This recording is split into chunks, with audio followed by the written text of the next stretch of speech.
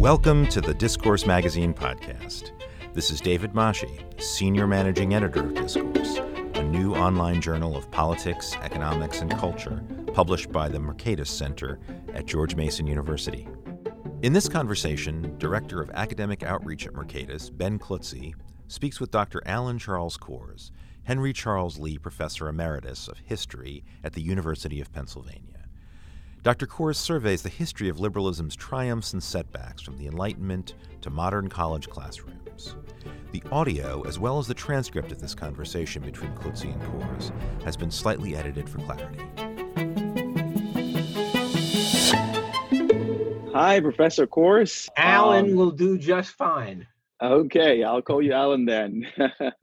So this is the first of a series of conversations that we'll be having with academics and public intellectuals about liberalism, and particularly how to highlight and elevate liberal values that are important to the preservation of our society and way of life.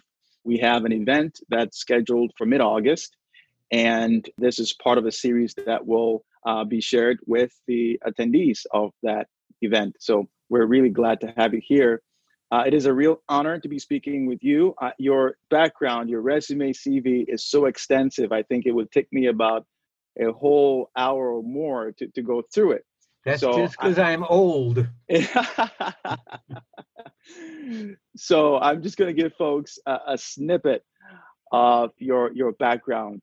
We have Alan, Professor Alan Kors, who is the Henry Charles Lee Professor Emeritus of History at University of Pennsylvania. And your specializations involve European intellectual history of the 17th and 18th centuries. You have published several books and many articles on early modern French intellectual history. And you were editor-in-chief of the Encyclopedia of Enlightenment. You've also served for 6 years after confirmation by the U.S. Senate on the National Council for the Humanities, and you've received numerous fellowships and awards. In fact, you won a recognition as the National Humanities Medal in 2005 for your study of European intellectual thought and your dedication to the study of the humanities. And I can go on and on and on. You are a champion of academic freedom, and that's one of the reasons why we wanted to talk to you as our first guest today. We wanted to kick things off with a brief history of liberalism, thinking through the inception, triumphs, and some of the setbacks. Can you walk us through the foundations of liberalism? A lot of people use the term, quite a bit. And can you tell us what it is, and looking at it from the Enlightenment era and how those ideas informed what we think of as liberalism? Classical liberalism has roots, of course, back in the ancient world as well in terms of thought. But the dramatic moment is when Europe is increasingly committed to a rejection of the presumptive authority of the past. Not against authority, but against the presumptive authority of the past. And in a traditionalist society, the fear is that things will always get worse. If you change things that have allowed you to survive until the present, then why in the world would you change those? Crop rotations, methods of childbirth. As a result of both intellectual and scientific developments, but also a growing sense of the possibility of change and progress, you see Europeans engaged in changes in trade, navigation, changes in crop rotation and crop planting, and indeed in child rearing. These are very dramatic, and along with this sense of a culture that can break out of inherited traditional ways of doing things, which means now a culture that believes that the future can be better than the past. And there have not been many cultures that have believed that. Intellectually, what we see are intellectual arguments against the presumptive authority of the past, arising quite predictably out of scientific breakthroughs that prove Aristotelian physics wrong, that prove the old mathematics something that can be improved upon. Descartes, Newton, and once that genie is out of the bottle, a rejection of the presumptive authority of the past, then all things are open to question. Political structure, economic practices, the organization of society, and all of these become part of the most extraordinary debates in the 17th and in the 18th century. And there's a place where they converge, I think, in the thought of Voltaire, who early on in the 1730s publishes a book, Philosophical Letters from England back to France, in which he argues, here is a nation that has learned from the Turks, from the Chinese about inoculation. We don't have to be fatalistic in the face of smallpox. And we in France can learn from the English. They also, in all of their civil strife, have limited royal authority and increased the freedom of citizens with every major transformation in English history, unlike the French, he argues, who have simply increased tyranny and the arbitrary with every new civil war in France. And above all, he broaches the issue of religious toleration. Europe has rent itself through religious wars in the 16th and the 17th century, killing so much commerce and taking so many human lives and leaving society in states of despair. Voltaire looks at England and he says the most peaceful assembly in England is the Stock and Commodities Exchange, where the Episcopalian takes the word of the Presbyterian takes the word of the Jew takes the word of the Muslim. And when they leave these peaceable and free assemblies, they go back to their own houses of worship in peace. If there were one religion in England, he says, there would be tyranny. If there were two, they would cut each other's throats. But there are 30, so they live happily together in peace. And that celebration of commerce, of the market, as something that brings human beings who otherwise are slaughtering each other on religious grounds together in peace, as Voltaire writes, without intending it as such, for the benefit of mankind. It's a very dramatic moment in the evolution of Western consciousness. Now, you'd mentioned that some of these ideas existed in the ancient world. Is there a reason why they didn't take root then? That question, of course, would be best addressed to a classicist rather than to me. But I think that material changes can alter a civilization's sense of its possibilities. And once that sense of possibility is altered, but the ancient world is rejecting in Aristotle almost everything that preceded him and is itself beginning, but that hardens into a new orthodoxy itself intellectually. And of course, the dramatic changes in science applied to the human condition, that is going to wait until the 17th century. Human life is not terribly different in the Roman countryside than it is in the European countryside, 13th, 14th, 15th centuries. And it is when one has a sense of progress and its possibilities that those deep changes occur in civilization.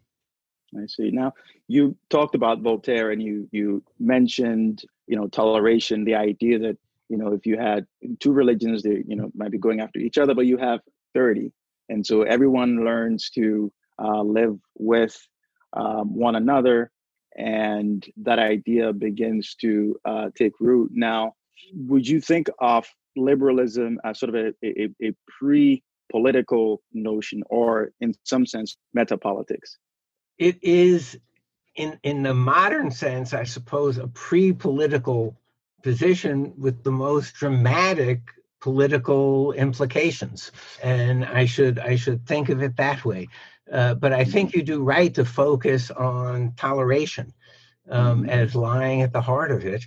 If people are willing to slaughter each other over religious beliefs, in fact, over beliefs in general, if people are not willing to argue, to debate, their recourse then, if they think matters are important, is to force and to coercion.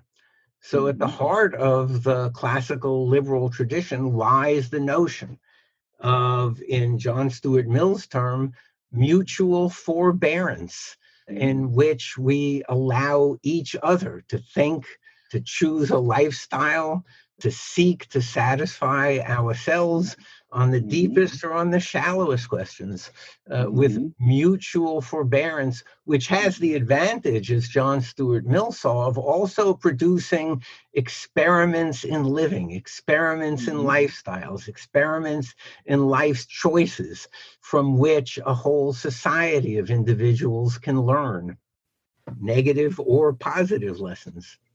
Right. And you had mentioned in a recent talk, when you were talking about Voltaire, and I think this was a quote, that mutual forbearance, legal equality, peace, and prosperity go hand in hand. And if you lose the first, the rest are in peril.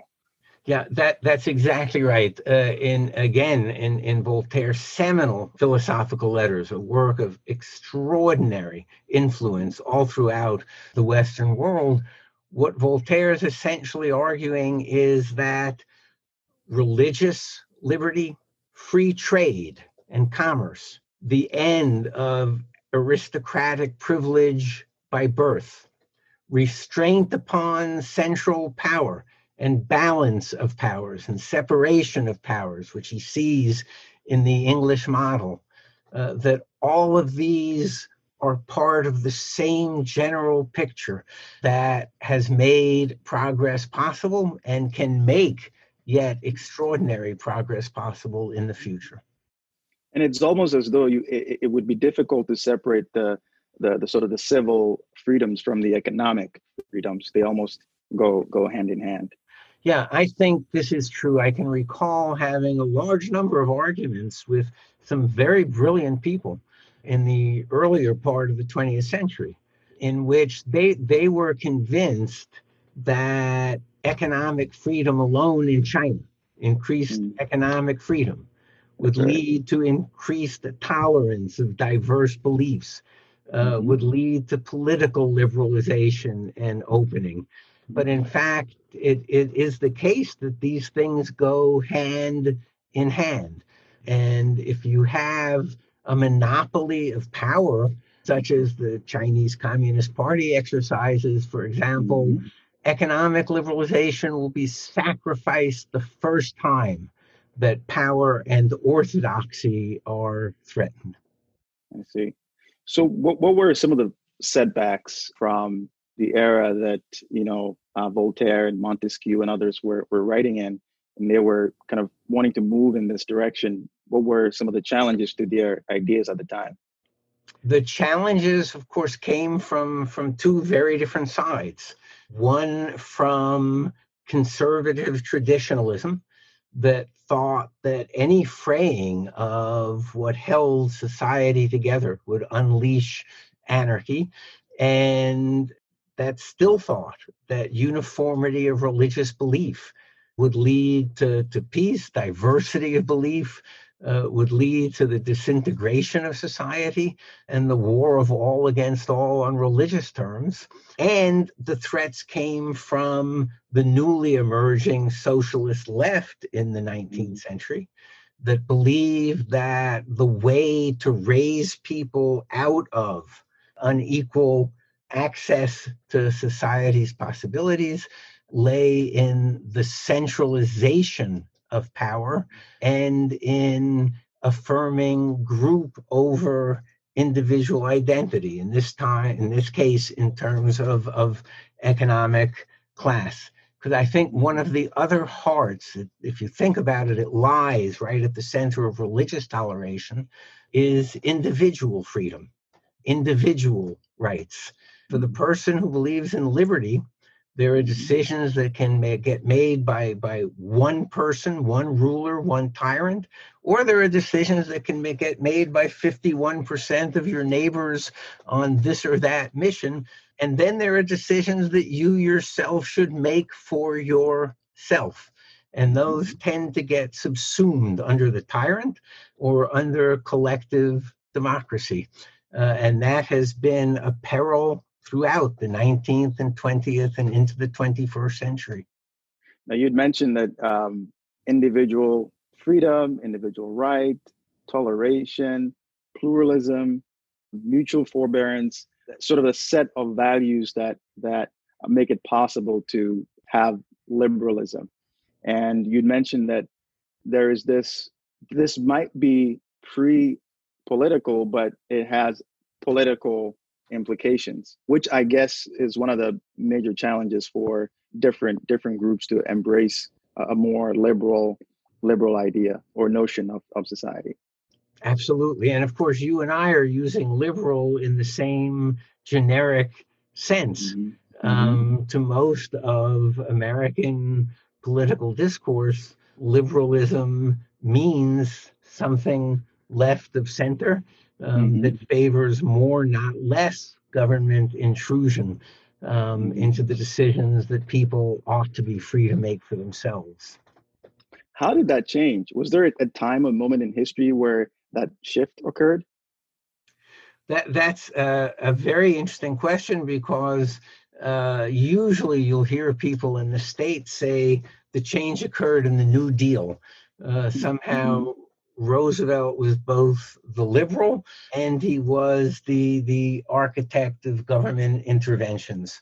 But in the 19th century, you'll find Herbert Spencer decrying the loss of the term liberalism, which he associates with individual liberty, to what he labels as the socialists, those who believe that acting through government, people are free to do what they want, to control other people's lives and take the fruits of other people's labor. So that cry is not just a 20th century one, that the meaning of liberalism has been lost. Well, the root is free and liberty. And if you attach liberty to the group, liberalism can have a very different meaning than if you attach the term liberty to the right of all individuals, irrespective of birth. Interesting. Now, we've kind of touched on the U.S., so I wanted us to sort of continue on that path. How do these ideas get introduced into America? I had a political science professor once who said that Americans think of themselves as born Lockeans, and it seems as though a lot of the ideas that John Locke was writing about in the Second Treatise and other works got into the Declaration of Independence, and some of the founding fathers like James Madison, Jefferson, and others were studying those ideas.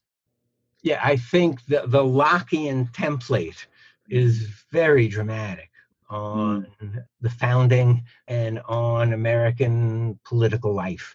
The belief that social organization exists for the benefit of the collection of individuals in a society, and that there are inherent rights that government exists to defend, to secure and defend, not to grant, but to defend. They pre-exist government. And it's not, I think, accidental that if you look at Southern slave-owning defenses of slavery, Cannibal's All is probably the most celebrated such work. It begins with an attack on Lockean political philosophy, with the argument that the basis of society is not the individual and the individual's rights. And that that Lockean template serves us very well, even though it's hard to know at various moments of history how deeply people in fact believe in it. It's difficult now to know. If one talks to the products of our educational system, K through 12 and universities, whether that sense of Americans born Lockean would still prevail. Though I must say it often cheers me at my darkest moments to think that this is perhaps the only country in the world where if you tell a little kid irrationally not to do something, he looks up and says, it's a free country. That's right. Now, what would you say was the most appealing aspect of the Lockean template? Was it this sort of rejection of the monarchy, given the challenges that they'd faced under the British? I think at the heart of the Lockean political template is the notion that society is a human construction, a human choice, that the way we order a society is a choice that free individuals make, that the state is not something and the authority is not something handed down from the heavens over human, social, organized, and political life. So the secularism that the state is a secular concern, not a theological concern, that lies at the heart. That rights pre-exist the existence of government and the state and cannot be taken away by the state. It's a very, very simple way to show that, I think, to people, that they believe it, even if they don't know that they believe that. If you just ask if society sought to repeal the 13th Amendment, do they have the right to do that? Well, the Lockean answer would be no. Because it wouldn't be consistent. That no one has the right to take away what are unalienable rights. I mean, the remarkable drama of American history, it has always seemed to me, is that we were given a founding template of such intellectual and moral force that the worst behavior of individuals in the long term fell to it, and indeed had to fall to. American history has been one long, complex, difficult, but ultimately succeeding effort to recognize the truth that all men are created equal and endowed with unalienable rights, and that government exists to secure those rights. That is what underlay the 13th, 14th, 15th Amendments. That is what underlay the Civil Rights Act and movement of the 1960s.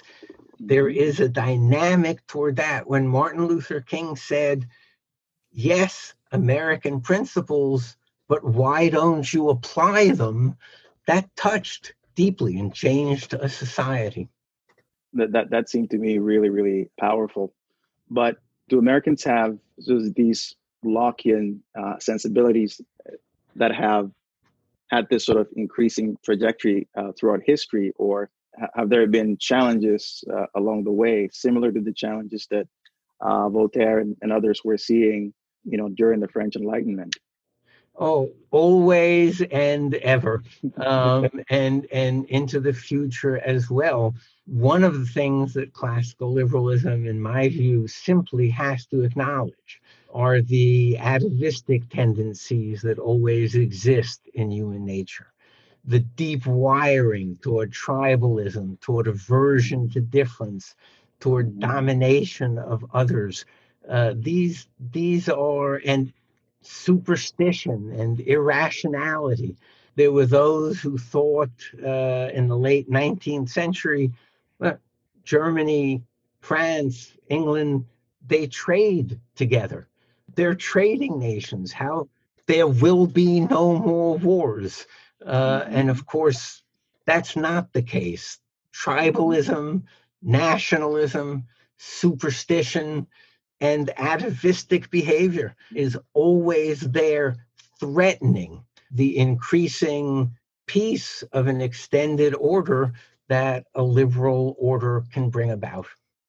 And if you fast forward maybe a century and a half later, Friedrich Hayek, was writing about the road to serfdom and kind of pushing back against some of those challenges. And you have your own story about Hayek as well, when the ideas were introduced to you when you were in college. Yeah, it's an interesting story. Personally, it also is a very sad story if one thinks of the current state of higher education. My sophomore year at Princeton, I took a course on 20th century European intellectual history with a very distinguished intellectual of the left, Arno Mayer, who gave us a wide range of readings, but included some of his own work. And when he gave back the midterm examinations, he said to us, "You have embarrassed me. You shamed me as a teacher. You all wrote what you thought I wanted to hear." Said, "So for the final exam, and it will be 1/3 of the final exam, I am assigning to you the book I most disagree with about the 20th century.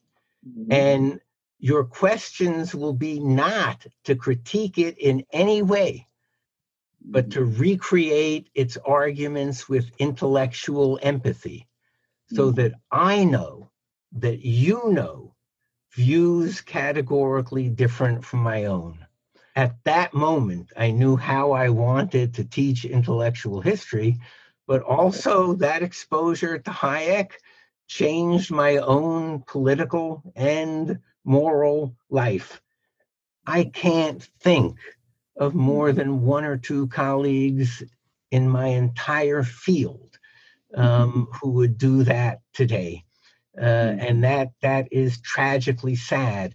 I suspect that all the surveys tell me that almost everyone who taught me in the early 1960s was on the left.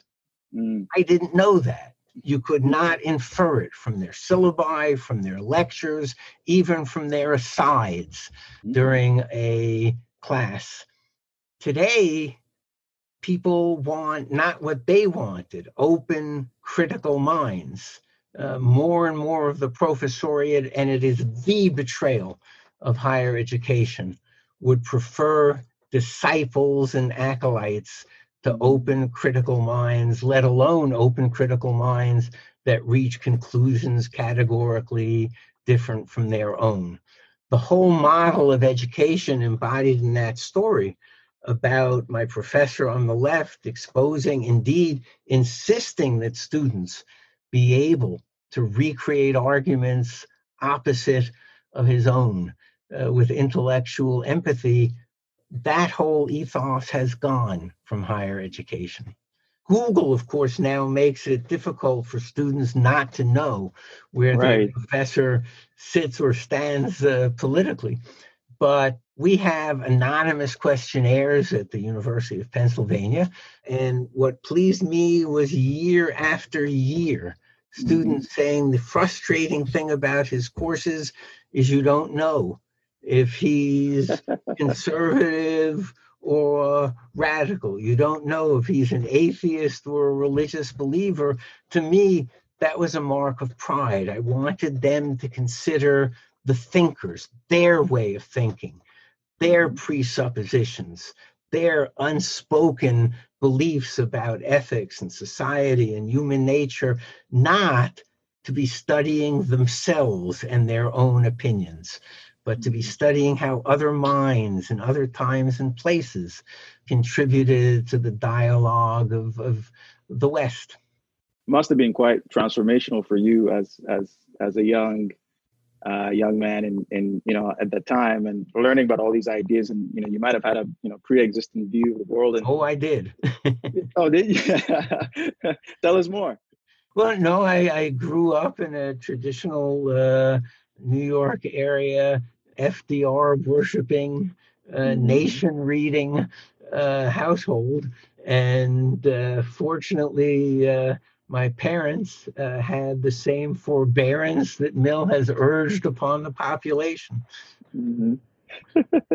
That is interesting, and of course today, one of the reasons why we're having this forum, an event that's going to take place mid August, is we see this trend towards nationalism, and challenges to notions of immigration and sort of a more inward looking society. On the one hand, versus socialism being very very popular, sort of more robust push towards welfare redistribution and so on. And it seems like there's a challenge in the different ideas that people have and sort of talking to each other. Yeah, I think that there are extraordinary things contributing to the increasing popularity of socialism or near socialisms among college graduates the last 15, 20 years. But surely one of those things is that they do not know the Hmm. history of socialism. They do not know the history of centrally planned economies because it is simply not taught. One of the reasons I decided to offer a seminar on the history of classical liberal thought, which included the divisions and internal debates of classical liberal thought, is these authors were nowhere to be found on bookshelves. So there were Edward Said in 25 courses, and Foucault Hmm. in 50 Hmm. courses, and Derrida in 30 courses. And classical liberal authors were not even being taught. So I put together a seminar on classical liberalism Hmm. that exposed students to these thinkers. And I said we leave our own politics at the door, and we discuss these authors. And when they read The Road to Serfdom, Hmm. um, the number of students who would say to me, this is the first time I've ever been exposed to this kind of criticism Wow. of central planning.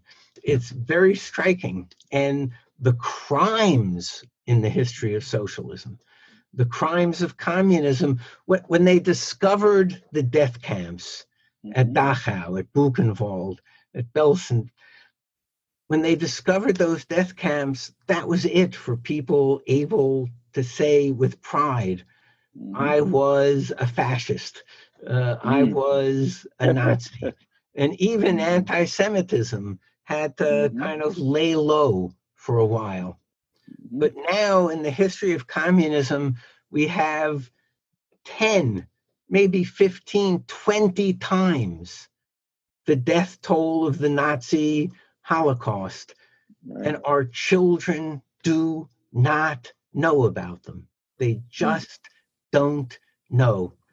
You would have thought that with the fall of the Berlin Wall, with the fall of East European communism, that course after course would have looked at the difference between what happened Hmm. in actual centrally planned economies and in more liberal free enterprise economies in terms of mutual toleration, in terms of environment, in terms of air quality, let alone in terms of incarceration and death camps and Hmm. reducing people to slavery in the gulag, which exists to this day, of course, in China.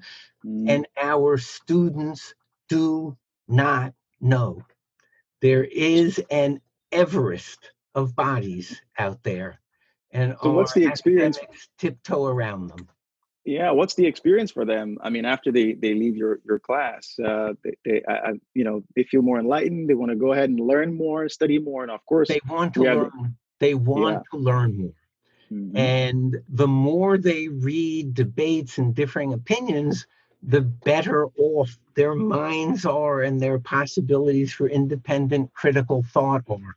So I would always tell students, look, we read Nozick here, and this may be the only course in which you read Nozick, but you have to read Rawls. You cannot simply be persuaded by the last author whom you've read or someone on your professor's syllabus. You've got to know the debates. And what's so frightening now about what's happening in the academic world is the attempt to quash debate, cancel culture, and saying that being exposed to heterodox ideas that differ from the regnant academic orthodoxy is dangerous, is a menace to people's liberty, and you will hear them even say to people's lives. It's very sad what's happening in higher education. So what advice would you have for professors who want to, get students to engage with genuine intellectual, curiosity and humility, and understand the ideas that have influenced, societies over centuries? One is you have to expose students to differing points of view. And you have to encourage students to engage in honest debate and criticism. And you have to stop punishing disagreement with a professor's point of view. The only requirement the professor can make is that a student offer informed opinions and informed criticisms, informed by the materials and readings of a course and by readings related to what is assigned in a course.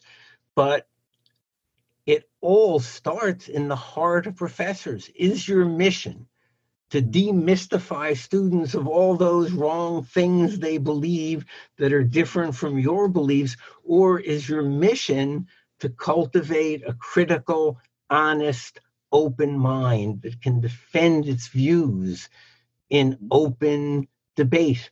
And that ethos is disappearing from higher education.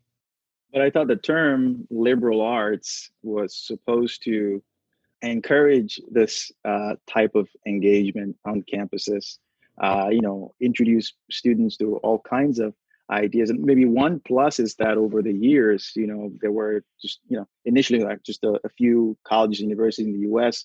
Now we have multiple thousands of universities across the United States. More, women, minorities have access to universities, and that's a plus. On the other hand, I guess there's that question whether they've lived up to the principle of liberal arts education. Well, yes. I mean, I think that what we have now, rather than schools of arts and sciences, SAS, or schools of oppression studies, and teaching the illiberal arts. And let's start at a foundational level on this. It is the right of every free man and woman to decide for himself or herself the importance or the relative unimportance of his or her sex, gender, race, religion. What we have now are universities assigning official group identity to people, holding separate orientations, having an encouragement to just study one's self, as seen by the alleged voices and spokesmen. Trading in one set of masters over your identity for another is not liberation in any way, shape, or form. In the early 1970s, I co-founded a college house at the University of Pennsylvania. Great. I was just about to ask you about that experience. So you actually lived it. Tell us more. 180 undergraduates, 8 resident grad fellows, 4 resident faculty members. And the way that we presented ourselves was, this is a place to be an individual. This is the place to come and be who you are culturally, politically, intellectually, and to meet in this community that represents the whole university in terms of ideas and interests. And we attracted all four classes, half men, half women. We had, with this invitation to come be a part of a community of individuals, we had the first wave of gay liberation. We had the Campus Crusade for Christ. We had feminists, radical feminists, often campaigning for full abortion rights. We had the central board of the Catholic Newman Society at Penn. We had Maoist revolutionaries. We had college Republicans, who were then virtually an underground group in the early 70s. And I was upset by Penn's tendency to segregate people by interests and identities. So we very consciously recruited so that we could have applications from scientists and musicians, from finance majors in Wharton to people working on the early stages of artificial intelligence.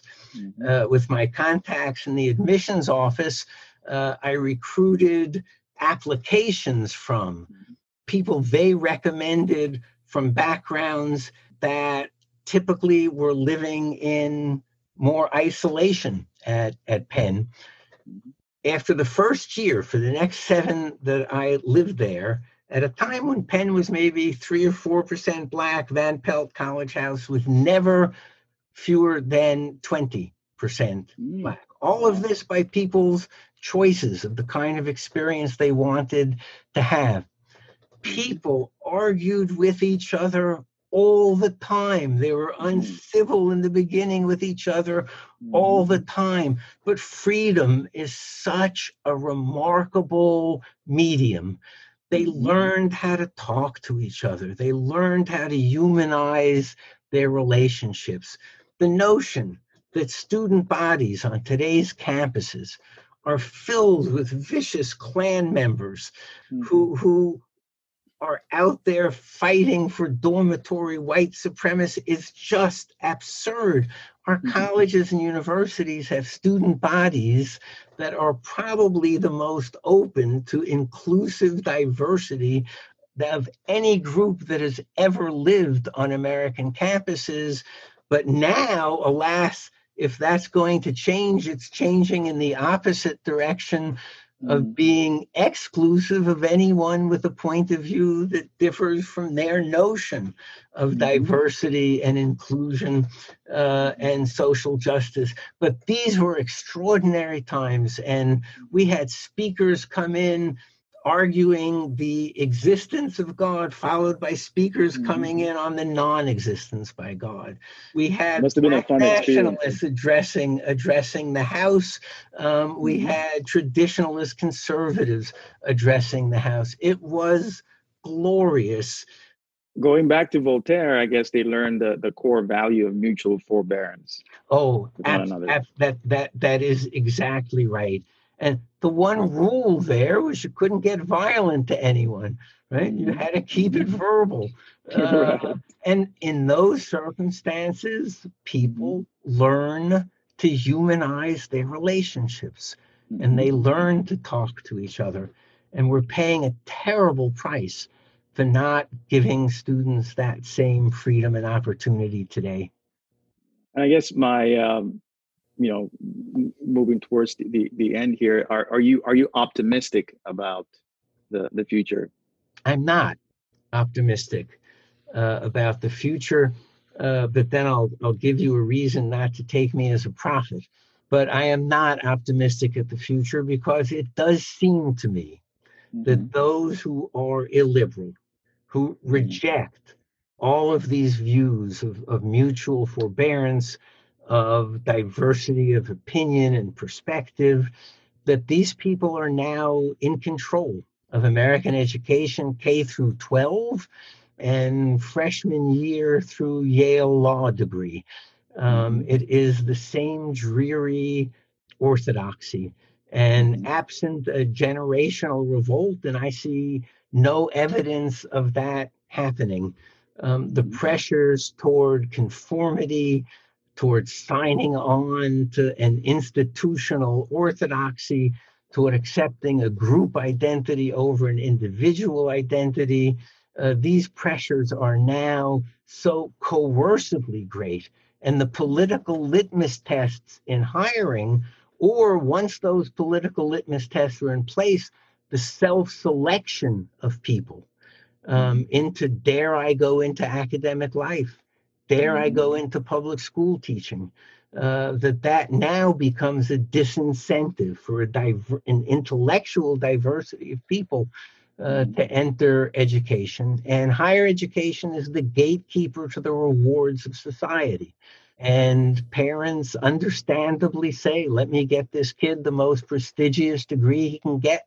Let me get her the degree that opens the most job opportunities, and the nonsense will roll off their backs like water off a duck, but it doesn't roll off their backs like water off a duck if that's all they hear. Now, in the early 1980s, some students said to me that I think that history could predict the future. And I said, not at all, but I think it can tell you what can't happen. And students said to me, oh, what do you know as an historian can't happen? And I said, white South Africans will never give up political power without a bloodbath.